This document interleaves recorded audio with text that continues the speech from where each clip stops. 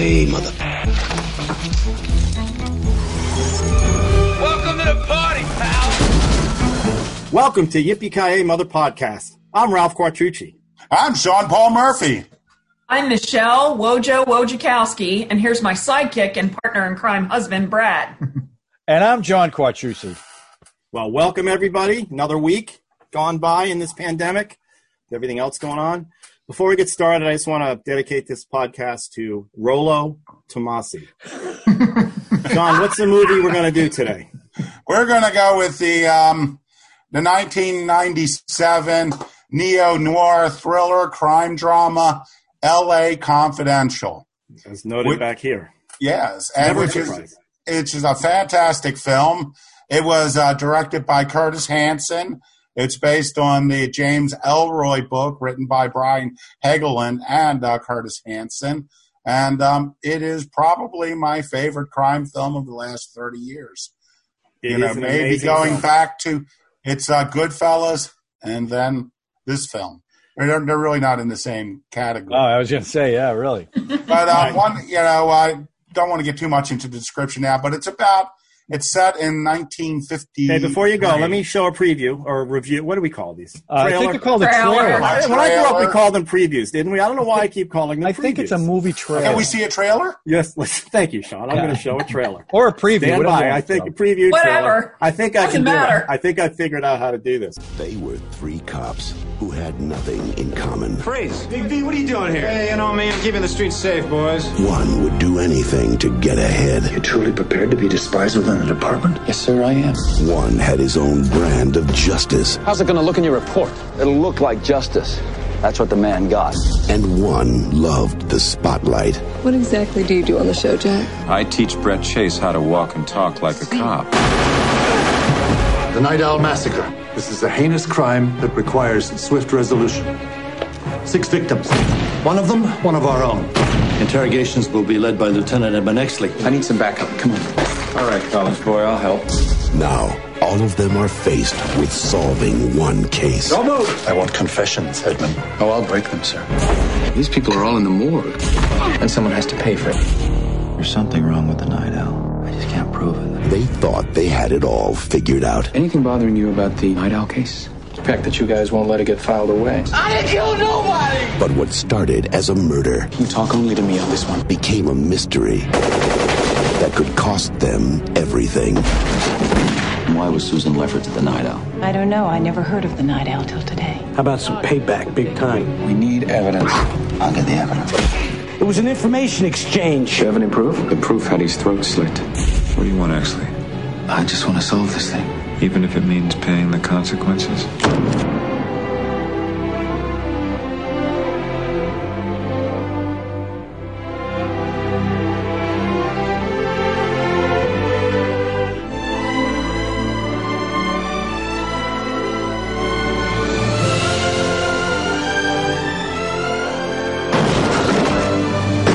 Academy Award winner Kevin Spacey, Russell Crowe, Guy Pearce, James Cromwell, Kim Basinger, Danny DeVito. L.A. Confidential. That's a great Nice. trailer. Yeah, it gets a little dramatic there at the end, doesn't it? It's a little Slow dramatic. music. I love my previews a little dramatic, Ralph. Previews. Thank you. Well, it's based on the Ellroy book, which I did not read. That's a sprawling saga, and they really simplified it and only used to see. They really liked the director really liked the characters, and Brian Helgeland apparently loved the book and heard that someone had bought the rights and approached them, and the studio said no, and then he found the director and they worked on the script spec for like years. You know, they did the first 7 drafts for free before they were even under contract. Wow. But it's an amazing story. It's a sprawling story set in the early 50s. Los Angeles, a great feel for the time. It's very much like Chinatown in as much that it deals with a number of real events in a fictional manner, like Bloody Christmas and the development of the highways in Los Angeles. Yeah, it deals with a lot of issues. It's like L.A. Confidential's named for the magazine Confidential, which they turned into Hush Hush in in the movie. It deals like Mitchum's arrest. It talks about a lot of real things. Johnny Spantanato and, Mickey Cohen and it's a bunch of fictional characters playing around in a real world. And what I love about this movie is, well, first off, I think it's the best performance of everyone who's in this movie. All the leads, it's their best. I think this is Russell Crowe's best performance, Guy Pearce's best performance, Kevin Spacey's best performance. In fact, this performance is so good from him that I'll be happy never to see him on the screen again because I'll always have to. It's funny, and talk about that. It's the one movie that I can watch and not, but it doesn't bother me that he's in the movie. Mm-hmm. And it shouldn't be that way, and I understand movies are separate from real life, but this one I just feel like he nailed it. And Kim Basinger is very good. And award-winning. James Cromwell, and this is perhaps his best performance. And I just want to put a little disclosure. A script of mine went out to James Cromwell 4 weeks ago. A script of mine went out to James Cromwell with an offer, and he turned it down. Was he in the middle of Babe when he was doing that one? No. John, did he see one of these podcasts? Is that why? Considering that, probably sat through one of these. Sitting at home. I'm not gonna, probably more than anything. I'm not going to do anything this guy writes.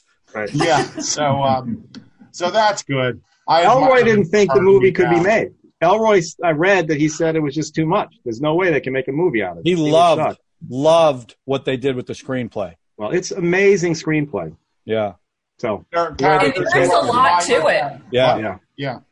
Very it's layered. funny. This is also, other than being a great crime thriller, a great police movie, it was also the first film I watched with my wife, Deborah.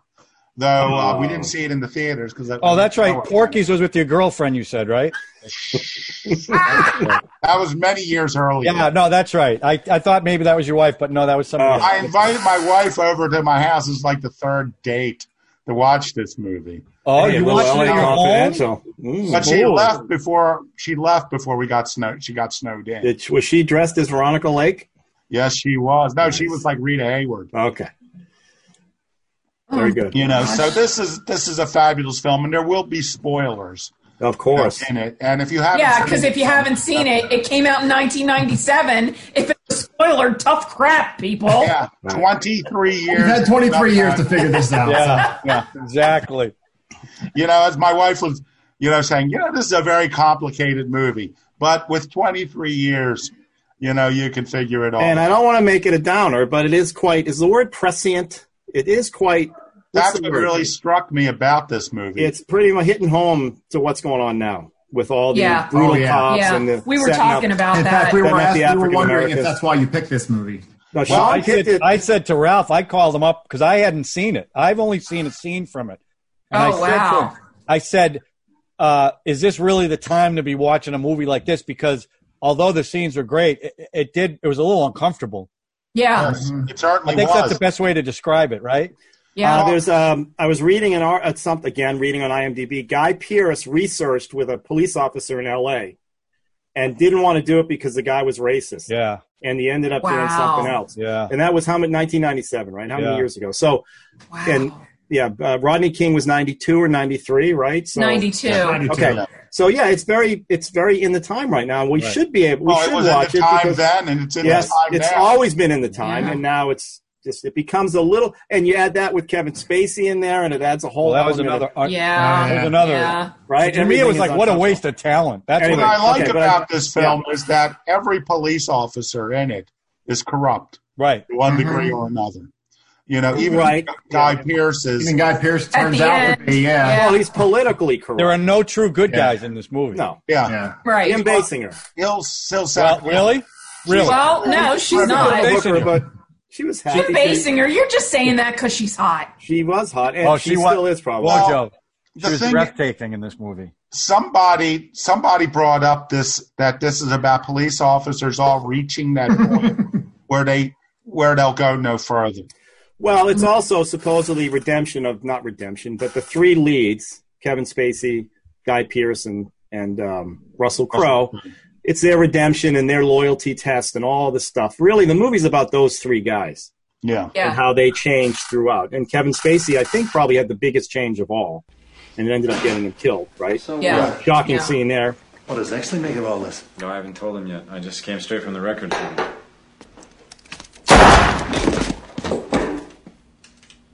I will tell you, we had seen this long ago, and when he got shot, we both went. It's an amazing scene. I've forgotten a lot of it. The Rollo Tomasi thing, Oh, that was so perfect. Rollo Tomasi.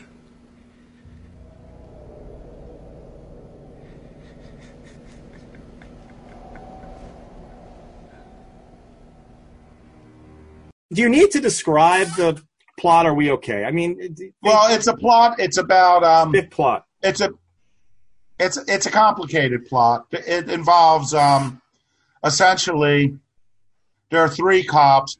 Guy Pearce plays a straight arrow, as the trailer says. Russell Crowe is a violent cop who despises men who beat women. If you put a woman around him, he will take justice in his own hands. Mm-hmm. And then Kevin Spacey is sort of like a Hollywood cop. He's busted Mitchum. He works as an advisor to a show that's like Dragnet. And he loves the fame. And they beat a bunch of Mexicans early in the film, which draws them all together. Because they were all at the scene of the beating. Mm-hmm. And it leads to some bad blood between the three of them. And then there's a shooting at a coffee shop, which Guy Pearce is supposedly going to handle the investigation. But his boss, James Cromwell, comes in, who was so sweet and babe. Dudley. And they end up framing three African Americans for this brutal massacre, which was also one of the victims was a former police officer who was kicked off because of beating the Mexicans. And they frame, and all three of them, to one degree or another, begin to wonder about that case. Mm-hmm. And it leads to a great deal of political corruption. Well, and the underlying thread is the corruption from Mickey Cohen. Mickey Cohen's heroin trafficking, right? So there's a whole undercurrent. That's where Chinatown, you think of Chinatown. It's all the undercurrent of the political corruption that's going on in this time. And in this case, criminal. Based in truth to a degree. L.A., in this film, James Cromwell's in charge of keeping gangsters out of L.A. And they did have a squad. There's been at least 4 movies about them. Up that Gangster Squad, Hat Squad, or something. Sean Penn played Mickey Cohen. Yeah, and where they basically would beat, mafia guys, organized crime figures. They would just take justice in their own hand to keep them out of L.A. But in this, they take the twist that the police are taking over the rackets, right? Instead of organized crime. And the bloody Christmas beating of the Mexicans was something that actually happened.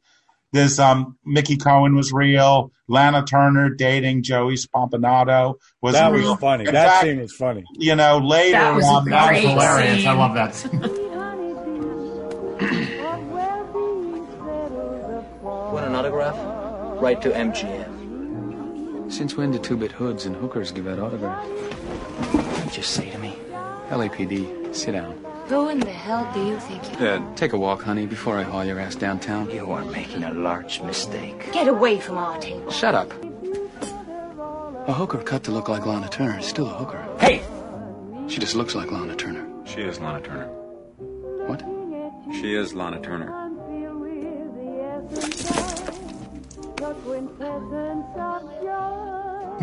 Lana Turner's daughter would later take credit for killing him. Right. So that's still very much in debate whether that's what actually happened in real life. So, there's this veneer of realism throughout the entire film, which is fabulous. And it's just really sharply written. There's a lot of action. It's like one set piece after another. Covering my cough. And it's hard to beat this film. Great. Now we're all infected. Thanks a hell of a lot, Sean. And great. What was it? Dante Spinetti? Yep. And they didn't want to do it. They didn't want to film it like a film noir. He wanted to keep it, fairly current. Natural. Natural. Yeah, because film noir is very shadowy. Right. No, he kept it natural. Yeah. Musically, Like the music they used. I know we have people on the podcast that talk about music all the time, but this particular movie, the way they strung the music throughout was just beautiful. Mm-hmm. And Kevin Spacey's performance was based on Dean Martin. Well, oh really? Based on Dean Martin in a movie. The director said, "This is." Kevin Spacey asked him, "Give me some direction," and the best direction he gave him was, "Think Dean Martin, right? Cool, hip." But he specifically related to a movie that Dean Martin was in, and Russell Crowe was using The Killing, Sterling Hayden in The Killing, The Brutal. Mm-hmm. Anyway, I have some things I want to say about Russell Crowe, but that was his first American movie. This was? Yeah. Yeah, I saw him previously in Romper Stomp. Which is what the director saw. That's right. That's what got him. He was amazing in that. He didn't think he could play this film here. He was saying he couldn't play this part. It was too brutal. Perfect in this part. He really was. He rented like a coiled spring ready to he rented tear anyone's head off. The whole movie, he was like that. Yeah, I love that line when Cromwell tells Guy Pearce, "It's best to keep away from a man when his blood is up," and he's like, "His blood is always up." Then it's best to keep away from him altogether. Russell Crowe rented a tiny apartment that he had to hunch to get through doorways, so he could feel like when he got on the set, he could feel like he felt like he was big. Yeah, and if you look at the way his clothes are cut, his hands look like big beefsteaks, and it's just he looks uncomfortable in the jacket he's wearing because it's too small for his big. He really because he's an animal dressed up like a human being. His physicality paid off. He was great in this part. You're right. All of them were all Australians too. Yeah, including all Baker. Three of them. Oh yeah. The ones that were Simon Baker later. Anyway, did Roger Ebert review this? The Mentalist. Yes, Roger Ebert did review it. I'm going to guess 4 stars.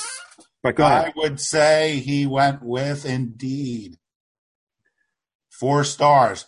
I'm going to read the first 2 paragraphs. Confidential was a key magazine of the 1950s. A monthly sold millions of copies with its seamy exposés of celebrities, drugs, and sex. I found it on my dad's night table and read it breathlessly. The stories of reefer parties, multiple divorces, wife swapping, and leading men who like to wear frilly undergarments. The magazine sank in a sea of lawsuits, but it created a genre. The trash tabloids are a direct descendant. Watching LA Confidential, I felt the same insider thrill that Confidential provided. The movie, like the magazine, is based on the belief that there are a million stories in the city, and all of them will raise your eyebrows and curl your hair. The open, breathlessly narrated by the character Sid Hutchins, who publishes Hush Hush magazine, bribes a cop named Jack Vincennes to set up celebrity arrests. Jack is photographed with his luckless victims and is famous as the guy who caught Robert Mitchum smoking marijuana. Well, it's a very long review. Yeah. He loves it. He doesn't give it that pithy one sentence he normally does at the beginning. Did he? How many stars? Was it 4? 4. Yes, it was a 4-star review. Okay, great. Wojo, Brad? Love this movie. Okay. Love this movie. I guess we're reviewing I love watching just, we've talked before about how different movies just nail it with the atmosphere and it obviously it's a lot of people in props and costumes and this and that to nail it, but not every movie nails the time period, with how it winds up making you feel emotionally. And this, it was a joy to watch it again. Because when we sat down to watch it, I was like, it's almost 2.5 hours, because we're used to watching, much shorter movies now, but it was worth it. And it was fun to look back and see Guy Pearce and Russell Crowe especially look like they were 12. Yeah. I mean, I see them today and I don't realize this huge change that's happened, and they have these real baby faces. I had to look up to see. Well, they were like early 30s, I think. I think Guy Pearce was late 20s. Yeah. But it was amazing just to see the whole thing come together. And it was and what I liked about it, too, is it was a smart movie, meaning it was so intricate that there were times in which, because we haven't seen it in a long, long time, that I'd pause it and say to Brad, okay, so here's what's happening, this and this and this, and that's why he just said this to them. and blah, blah, blah. Because if you can do that, I like to do that. You know what I mean? To kind of go over things. Is that because Brad doesn't understand, or you're trying to... he's not real smart. Okay, I'm just wondering why you would stop to explain to Brad. I'm trying to defend Brad a little bit here. Okay, I'm sorry. No, I was saying it. It didn't sound like you were defending me. No, maybe. Backhanded. I wouldn't exactly say he was defending you, Brad. Backhanded defense.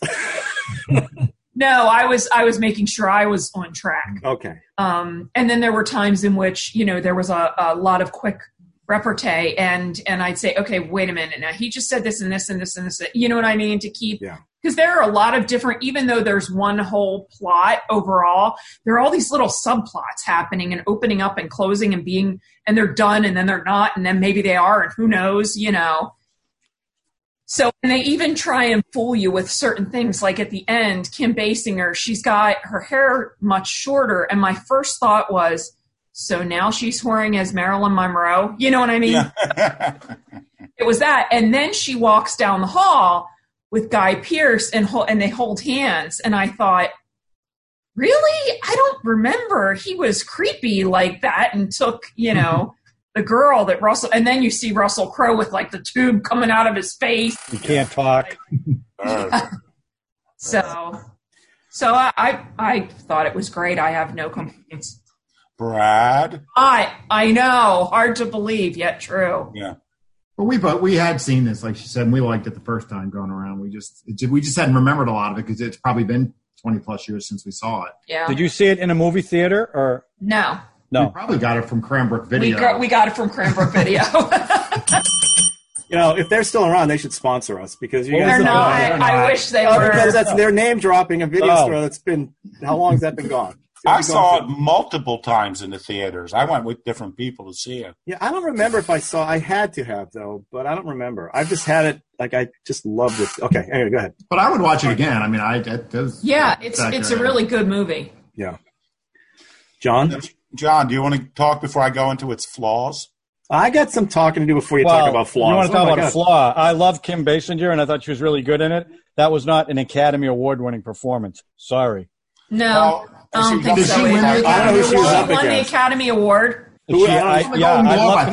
I would love to know who she was up against because I thought she was really good, but I wouldn't define that as an Academy. Would it have been makeup for other movies she should have gotten? Russell Crowe. Yeah, he was great. Crowe was good. Yeah. So I've only seen a scene from this movie. I've never seen the whole movie. So this is the first time I saw the whole movie. What scene did you see? The scene where Kevin Spacey gets shot. So I knew that was coming. Oh, man, what a ripoff. Yeah, but I just happened to catch it at that particular time during the movie. So seeing this was pretty cool, and I love all the actors in it. And I was also expecting it. Now, having watched a documentary on it, I get why they did it, but I was expecting much more film noir, like you would like in the 50s. And they purposely didn't do that because the director said he didn't want people focusing on the backgrounds. He wanted people focusing on the characters. So that's why it was all natural lighting, and they didn't do the film noir lighting, which I loved. And the other thing about the movie, the theme of the movie is facades. Everybody is someone else, right? Yeah. So everyone starts off as one thing, but they're really hiding something else behind it. So as you watch the movie, every character in the movie is not a good character. None of them doesn't mean that that's not a facade. Like they're all playing. Bud White didn't change. What was his facade? He wanted to be a detective. He ended up punching out Kim Basinger. No, he's been trying to hide that. Sex with the guy he hated. Everyone is trying to hide something. Dudley. Well, it was okay. Kim was useful. Dudley had a lot of time. Are you saying Bud White was a wife beater, a woman beater? No, is that what you're saying? What was he did. He knew he had that violence in him, and he's always trying to hide it. So the way he gets around that is by beating up people. Well, his father had that violence. I think that was his. And it came out that he realized that, he has that in him. That's what happened with Kim Basinger. Guy Pearce, right? Political animal. Comes across straight at, with the glasses and everything. Kevin Spacey, breezy, right? now all of a sudden a little more complexity as the movie goes along. In fact, his character probably had the biggest arc in the movie. Yeah, that's what I thought. And so when he gets killed, spoiler, tough. That was a surprise because of how breezy his character was. You figure he's going to be the one to survive the thing, not the other guy. So when it happened, and also the surprise is who shot him. Well, that's right. But I wasn't expecting that, but you knew something was going on with Dudley. Even though you too big a star for that role. Yeah. He did that, and all I could say was, he was in Babe! He was so nice. Well, how about casting him in this role? Good in this. No. Babe was 1995, so 2 years after Babe, he gets cast in this thing, which is as farthest as you can get from the character in Babe. So everyone was casted beautifully, and the performances were great, and the tension, especially with Russell Crowe throughout the movie, so that when he explodes, when he catches Kim Basinger with Guy Pearce's character, and the rage on his face, and when he goes in that room and starts breaking chairs, throwing it to the window, that scene was incredible. And then when he calms down and realizes what's happening, that whole scene at the end in the hotel, that was a great action scene. Really, really well done. And, there is a little bit of redemption at the end, but even Guy Pearce's character did a political move so he could move up, right? Even though it's a good thing for everybody, he did it politically. So, again, was anybody in it really a good person? No, but you still liked all the characters. That's why I think this movie was so good, that you liked these people who were pretty awful people throughout the movie. Danny DeVito. I kind of disagree with that. And then they still had some redeeming qualities. I mean, they still had some. I mean, in terms of what they ultimately were trying to figure out with this murder, they didn't want to just let it be that, let's let the black guys take the blame for this. Even that, okay, they were they tried to frame the African Americans, right? Right. Who didn't commit murder. But what they did was pretty heinous, right? When they went back to the hotel, they had the woman strapped down on the bed. So even they who got framed were awful. Right. For something completely different. That's what I found really interesting about this. Yes, there was redemption in this, but they were still, I wouldn't call them, they were not likable characters. No. And that's what but you still rooted for them. That's why I think it was so good. They could have gone easily, let's make these guys the white knights the heroes. They didn't do that. They're flawed people, right? And they had some pretty big flaws. I mean, that scene when Russell Crowe practically punched Kim Basinger, that was tough. That wasn't just the first one was a slap. The second one was, whoa. And this is probably the hero of the movie. Yeah. This is the guy who's the big defender of women, right? Exactly. So, but I love this movie. I love the, how he sold this. The studio wanted to see a script. He didn't give him a script.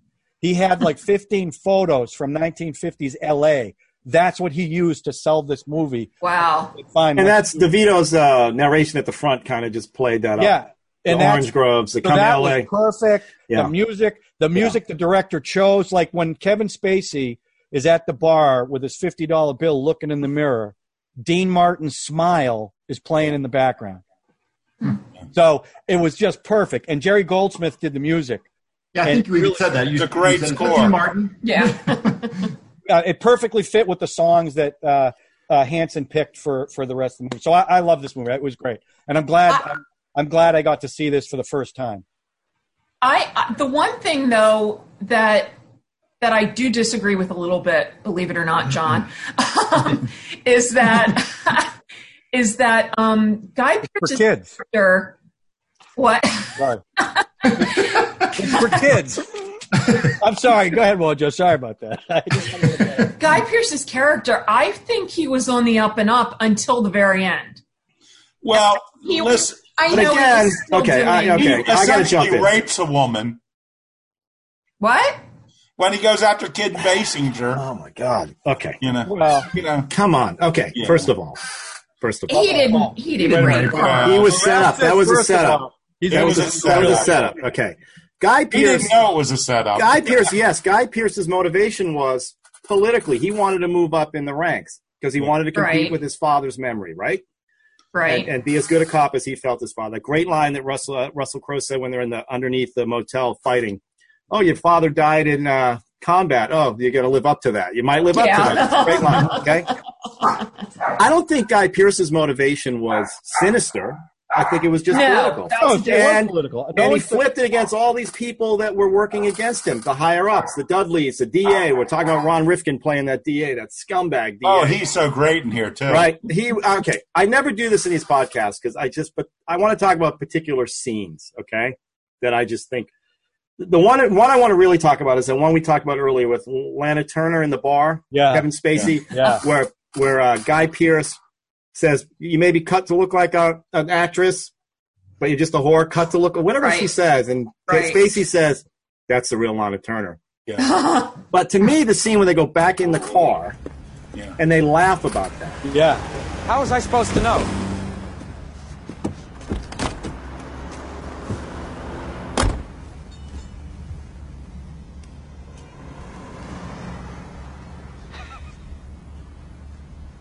There's this flip going on there between those two, and it really predicated then Spacey really getting in and trying to help. And I think he gets shot right after that scene. I don't know, maybe it was a little after that. No, it was later. So that scene in the bar where Lana Turner is there was fantastic. The scene where they pull the bad cop, good cop against the DA in his office. Yeah. And he says, is that how you pulled the bad cop in your day? And Ron Rifkin, you did it?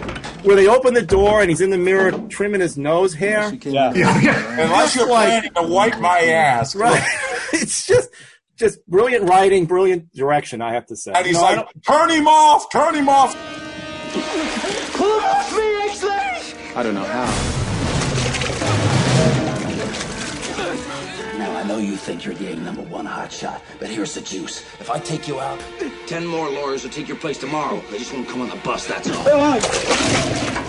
Great scene. The, what's another, well, the questioning scene. The entire scene. Oh, yeah. That was excellent. Actually, he's going between the rooms. Yeah, the 3 rooms. And then Russell when Guy Pearce is flipping the other stuff, flipping the thing on, so the guy in the next room hears this guy saying that was like a volcano as it's going on and on. You see it building, finally just crashes through the door. Yeah, I thought Russell Crowe was fantastic in this film. Just his physicality, his acting, all the stuff that he was doing was great. And Guy Pearce too. Guy Pearce, they kept, and the way they all making fun of his glasses, every guy kept saying, you shouldn't be wearing those glasses. Lose the glasses. He had a nice suit. And it's those are writing, those are things that those guys, the writer, what's his name? Brian? Egelin. Well, they both wrote it, the director and it's just I always said that this is almost a perfect movie. You know what? And I hate to say it, they've done some fine work, but nothing these guys have done have come close to this. You talking about the actors? The writer and director. What else have they had? What other movies have they collaborate on other stuff? Yeah, not together, but Hegelin's done a number of cop films. Didn't he do that one with Mad Max? Why can't I remember those guys? Who played Mad Max? I want to say before Mel Gibson. Did he do that Mel Gibson Payback where they did the different? I think one of them did that. Yeah, did the versions. Hegelin directed that one. Yeah, he did. Yeah, and then Mel Gibson took it back and made this two. I have a DVD with 2 versions of that. Yeah. Now, and frankly, Brian's is a pretty good version. It's just a downer. It doesn't have the hero ending like Mel Gibson put in. Anyway. Yeah, but supporting actors. Before we go much further, Kim Basinger. Who was she up against? Yeah, so I had it up here. Let me see. Joan Cusack in and Out. Right. Oh, you got that it. Was not a heavy thing. Okay. Minnie Driver, Good Will Hunting. Not a heavy movie. That was a heavy movie. Titanic. In the Oscar pool, I went with Gloria Stewart. I thought they would give it to her for age. And Juliana Moore, Boogie Nights. And I would have picked her over Kim Basinger. I hate her. Well, you don't have to like her, but she turned on one of your movies or something? No. I just wish she overacts and everything. I actually saw all of those movies too. I think Kim Basinger. It was a weak field. Yeah. I'll tell you what is amazing is when you look at Best Actor, none of these guys made it. Did anyone get nominated? Really? No other actor from that movie got nominated. Let me see. Wait a minute, Brad's got it pulled up. Nicholson, As Good as It Gets, he won. Matt Damon, Good Will Hunting. Oh, yeah. The Apostle, Peter Fonda, Yuli's Gold, Dustin Hoffman, Wag the Dog. I would have dumped Dustin Hoffman, no offense. Yeah. And supporting actor, Robin Williams. Good Will Hunting. Oh, yeah, he won it. Nights, that was good. He should have won. I went with him. Robert Forster for Jackie Brown. Anthony Hopkins, Amistad, and Greg Kinnear, As Good as It Gets. So, these guys are surprising. Nominated. Wow. All right, back to my scenes, okay? Jeez. Okay, sorry. Obviously, the death scene with Spacey, right? Oh, man. But that thing they do at the end where he whispers Rollo Tomasi, right? With a little smirk on his face. Right, and he laughs right before he passes away. He laughs. And then they immediately cut to the police scene where Dudley is explaining how Jack Vincennes died. He got moved somewhere, and he walks up to Ed Exley and says, "Hey, who's this Rollo Tomasi?" Yeah. And I was like, holy shit. And the look on Guy Pearce's face. That was such a good turn on that. And then he repeats it again in the hotel right before Dudley's going to shoot him, which is what prevents him from getting shot. Right. For a second. Yeah. What's that? Who is for this? a second. Yeah, and then that's when Bud stabs him in the leg. And after being shot 7 times. I know. I thought that too. How the hell did he live? He's been shot 47 times. I mean, when you look at these, up. okay, let's talk about now. You look at these movies with all these gun shootings, and you see all the real shootings that happen now, and the hoopla that's around one guy, anybody shooting a gun off, and these guys are firing left. In these movies, everybody's firing left and right. Including that scene in the elevator where he shoots the guy in the elevator. There's so much. He has no idea who else was in that elevator. Yeah. I know. We haven't even talked about Danny DeVito. Yeah. Hush Hush, right? Mm-hmm. And Michael Strahan playing Patrick. He was Patrick. Here's Patrick. With the mustache. And it's just. He was great. The woman who cast this movie, the director used on his next 4 films because he said she just nailed it. Yeah. And she did. Great faces. Even the smaller characters, Bud Meeks. You have all these overweight cop guys all in their 40s. You could imagine just going around beating people up. And the other dude that was beating Danny DeVito in that interrogation scene is a guy I'd seen everything. I don't know. Yeah, he's in the Bourne movies. He plays one of the FBI guys. He was in Gladiator. He may have been. He's on all this stuff. You see him all the time. He's another good face. I just the guy who played Jack Webb in the TV series, Matt McCoy. Yeah, see him everywhere. What is it? My Maid or something. He did a sitcom, My Maid. Now he does AARP commercials. That's him in the car. Those right. Oh, yeah. Perfect. I always said perfect movie. Just the facts. You're right. Yeah. Well, here's my problem. Okay. I think it gets over one thing. I don't think Guy Pearce. I think Guy Pearce. Well, first is just a technical problem.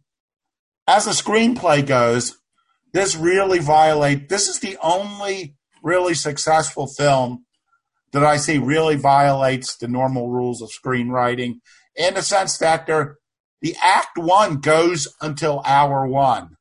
That should have been over, the setup of the characters, the story. Really, this is practically, when you think about the Night Owl shooting, it's practically a pre-title sequence because the real crime is something else. So this was all set up. And that's normally a first act. Screenplays are broken into quarters.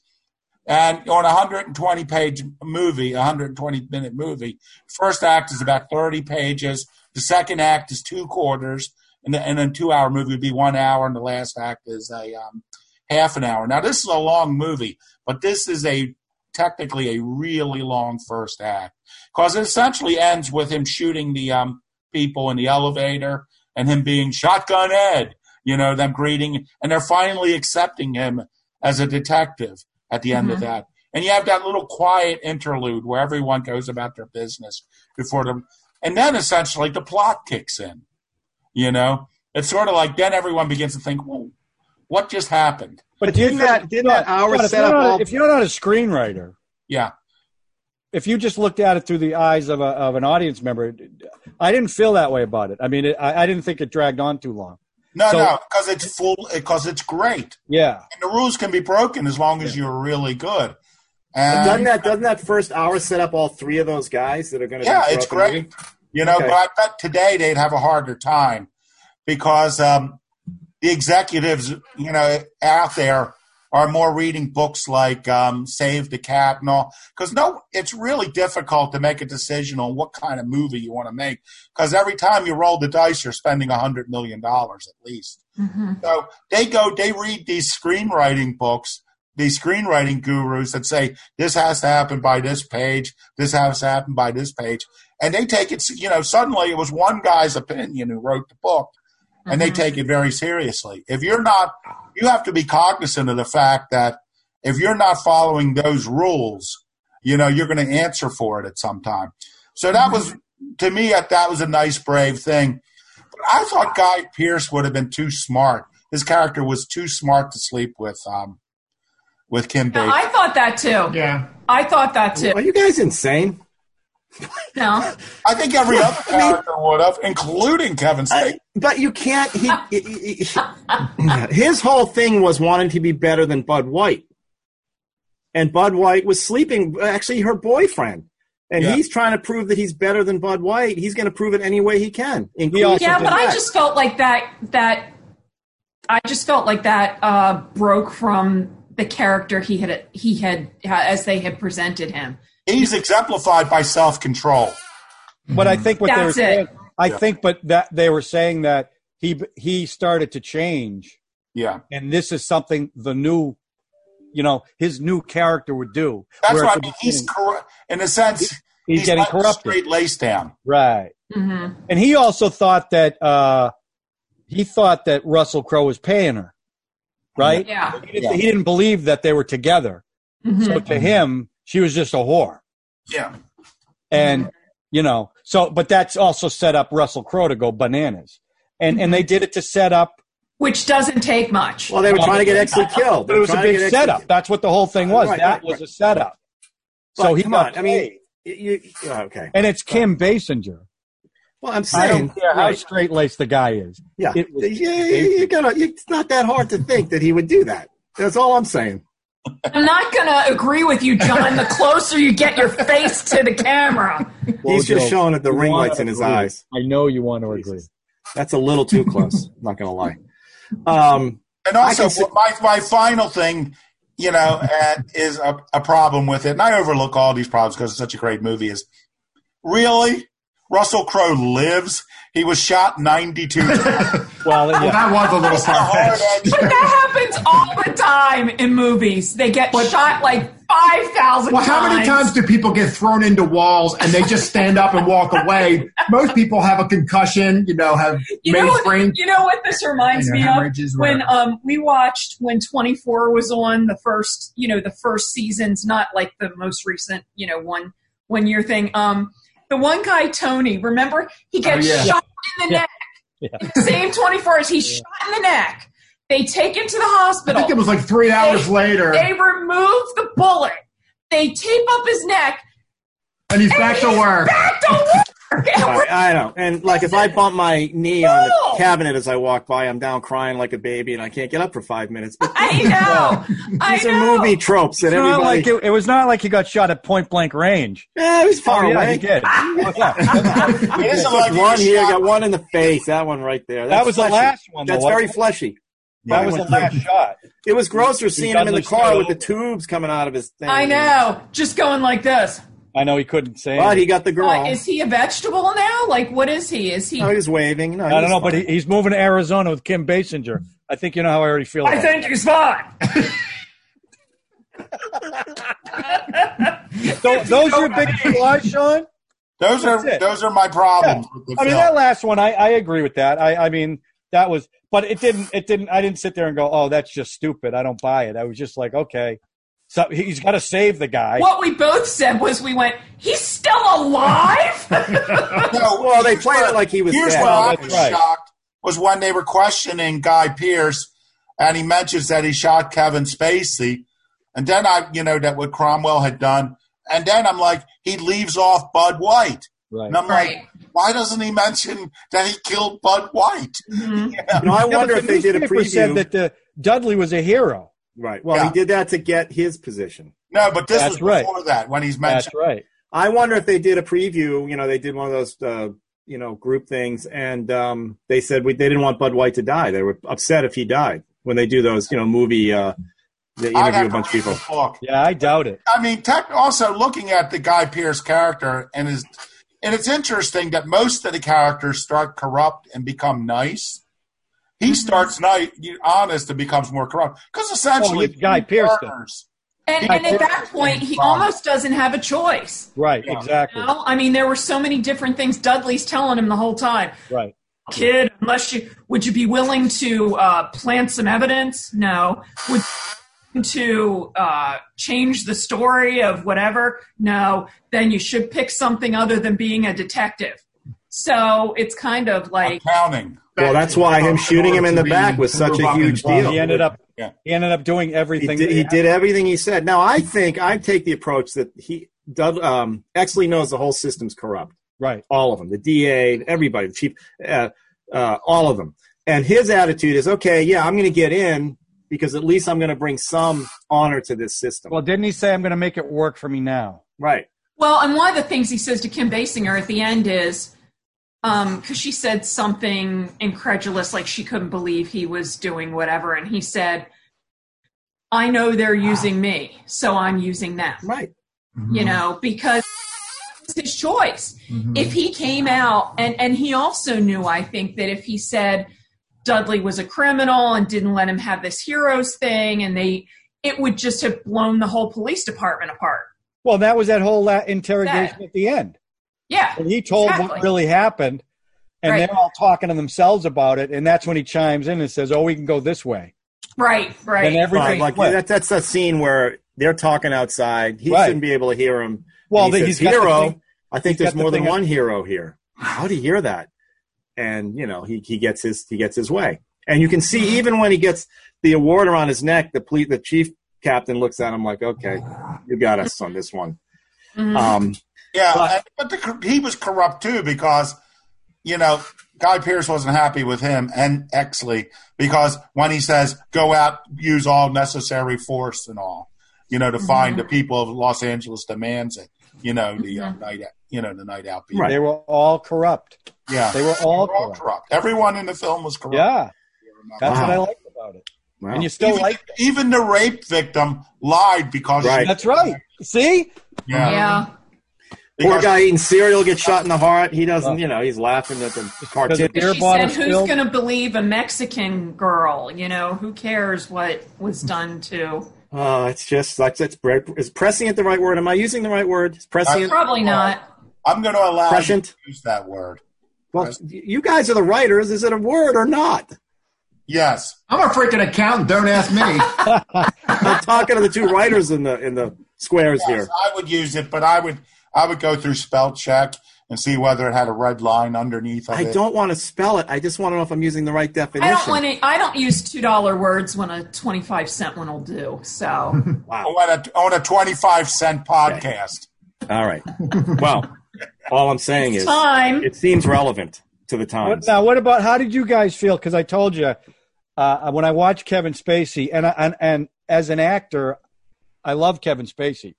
Mm-hmm. But as I'm watching this and how good he was in it, I just felt like what a waste. Well, what is he not good in, though? What is he not good in? He was terrible in Superman Returns. Awful. Wow. Okay. Well, you asked me, I answered. Okay. We were talking about it. Movie. He was too old for it. Well, he directed that too. He did way too much in that movie. But his singing voice in that movie is unbelievable. Yeah. Well, Joe, what were you going to say before those two started talking? Before they, Those two?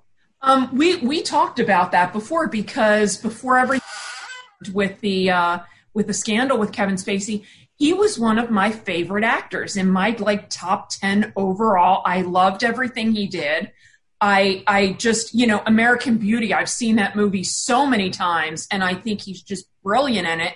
And I said to Brad, the only thing that keeps me able to feel comfortable watching him in movies now, because it's not because his acting was top notch, is because I remember when all this stuff was happening and people were saying, well, should we boycott the movies of these people? And then the mindset came out and said, well, if you do that, sure, you're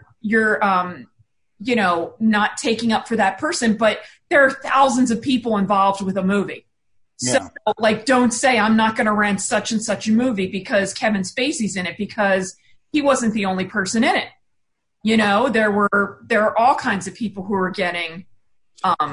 It's true. But what's funny about it is when he gives a line that you think of double entendre. You know what I mean? Yep. Mm-hmm. And it's like, well, isn't that funny coming from him? You know what I mean? Yep. And that's not how you. Yep. He's so good.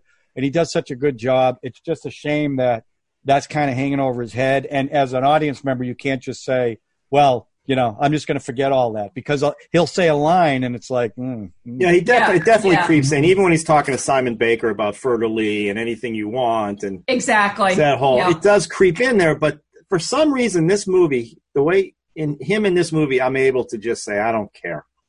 And maybe I'm a terrible human being. No. Well, that's a given, but no. It doesn't mean you're approving of him. You just enjoy his. I just like him in this. If he was playing a creepy character, you wouldn't be thinking that way. He was a pretty breezy character. He's so good in this movie. He was probably the lightest character of anybody in the movie, and it was such a shock when he got killed. Yeah, that was just came out of nowhere. Just as he's getting, to everyone's point, just as he's getting his redemption. That's right. And he only got shot once. Right. Yeah. How did he not survive that? And he's dead. Russell Crowe, 3,062 shots. Shots missed. They were flesh wounds. Those were all flesh wounds. It's just a flesh wound. He went right to the heart with Kevin Spacey there. He's got no arm.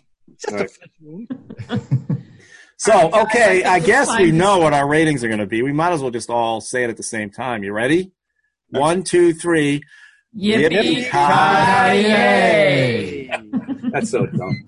My fault. I'm sorry. That was really want to wait for that. Can we edit that out? That's totally on me. Totally on me. No, I just love this movie.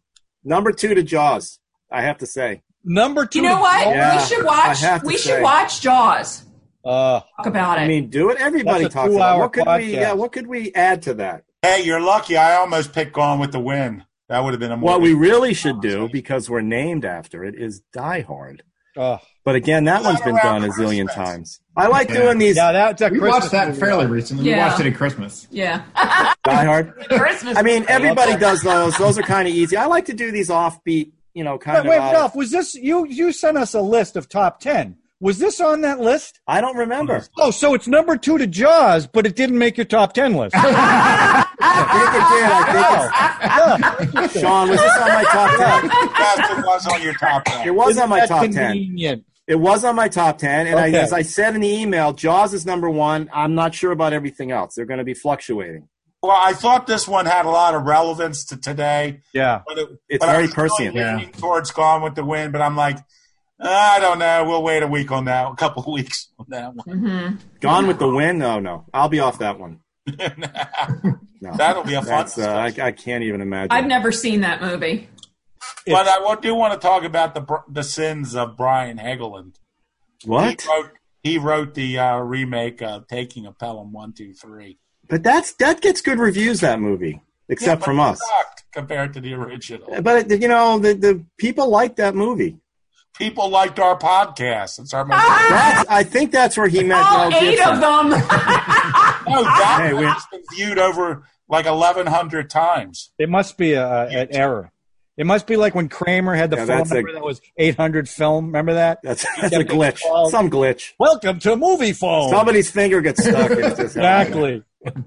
No, my guess is that somebody was a fan of the film. Some popular website somehow listed us with people. Someone who's got a lot of followers. Yeah, you should take a look at that Mel Gibson Payback versions, because there's the Brian version and there's the Mel version, and they're completely different, both color-wise and theme-wise.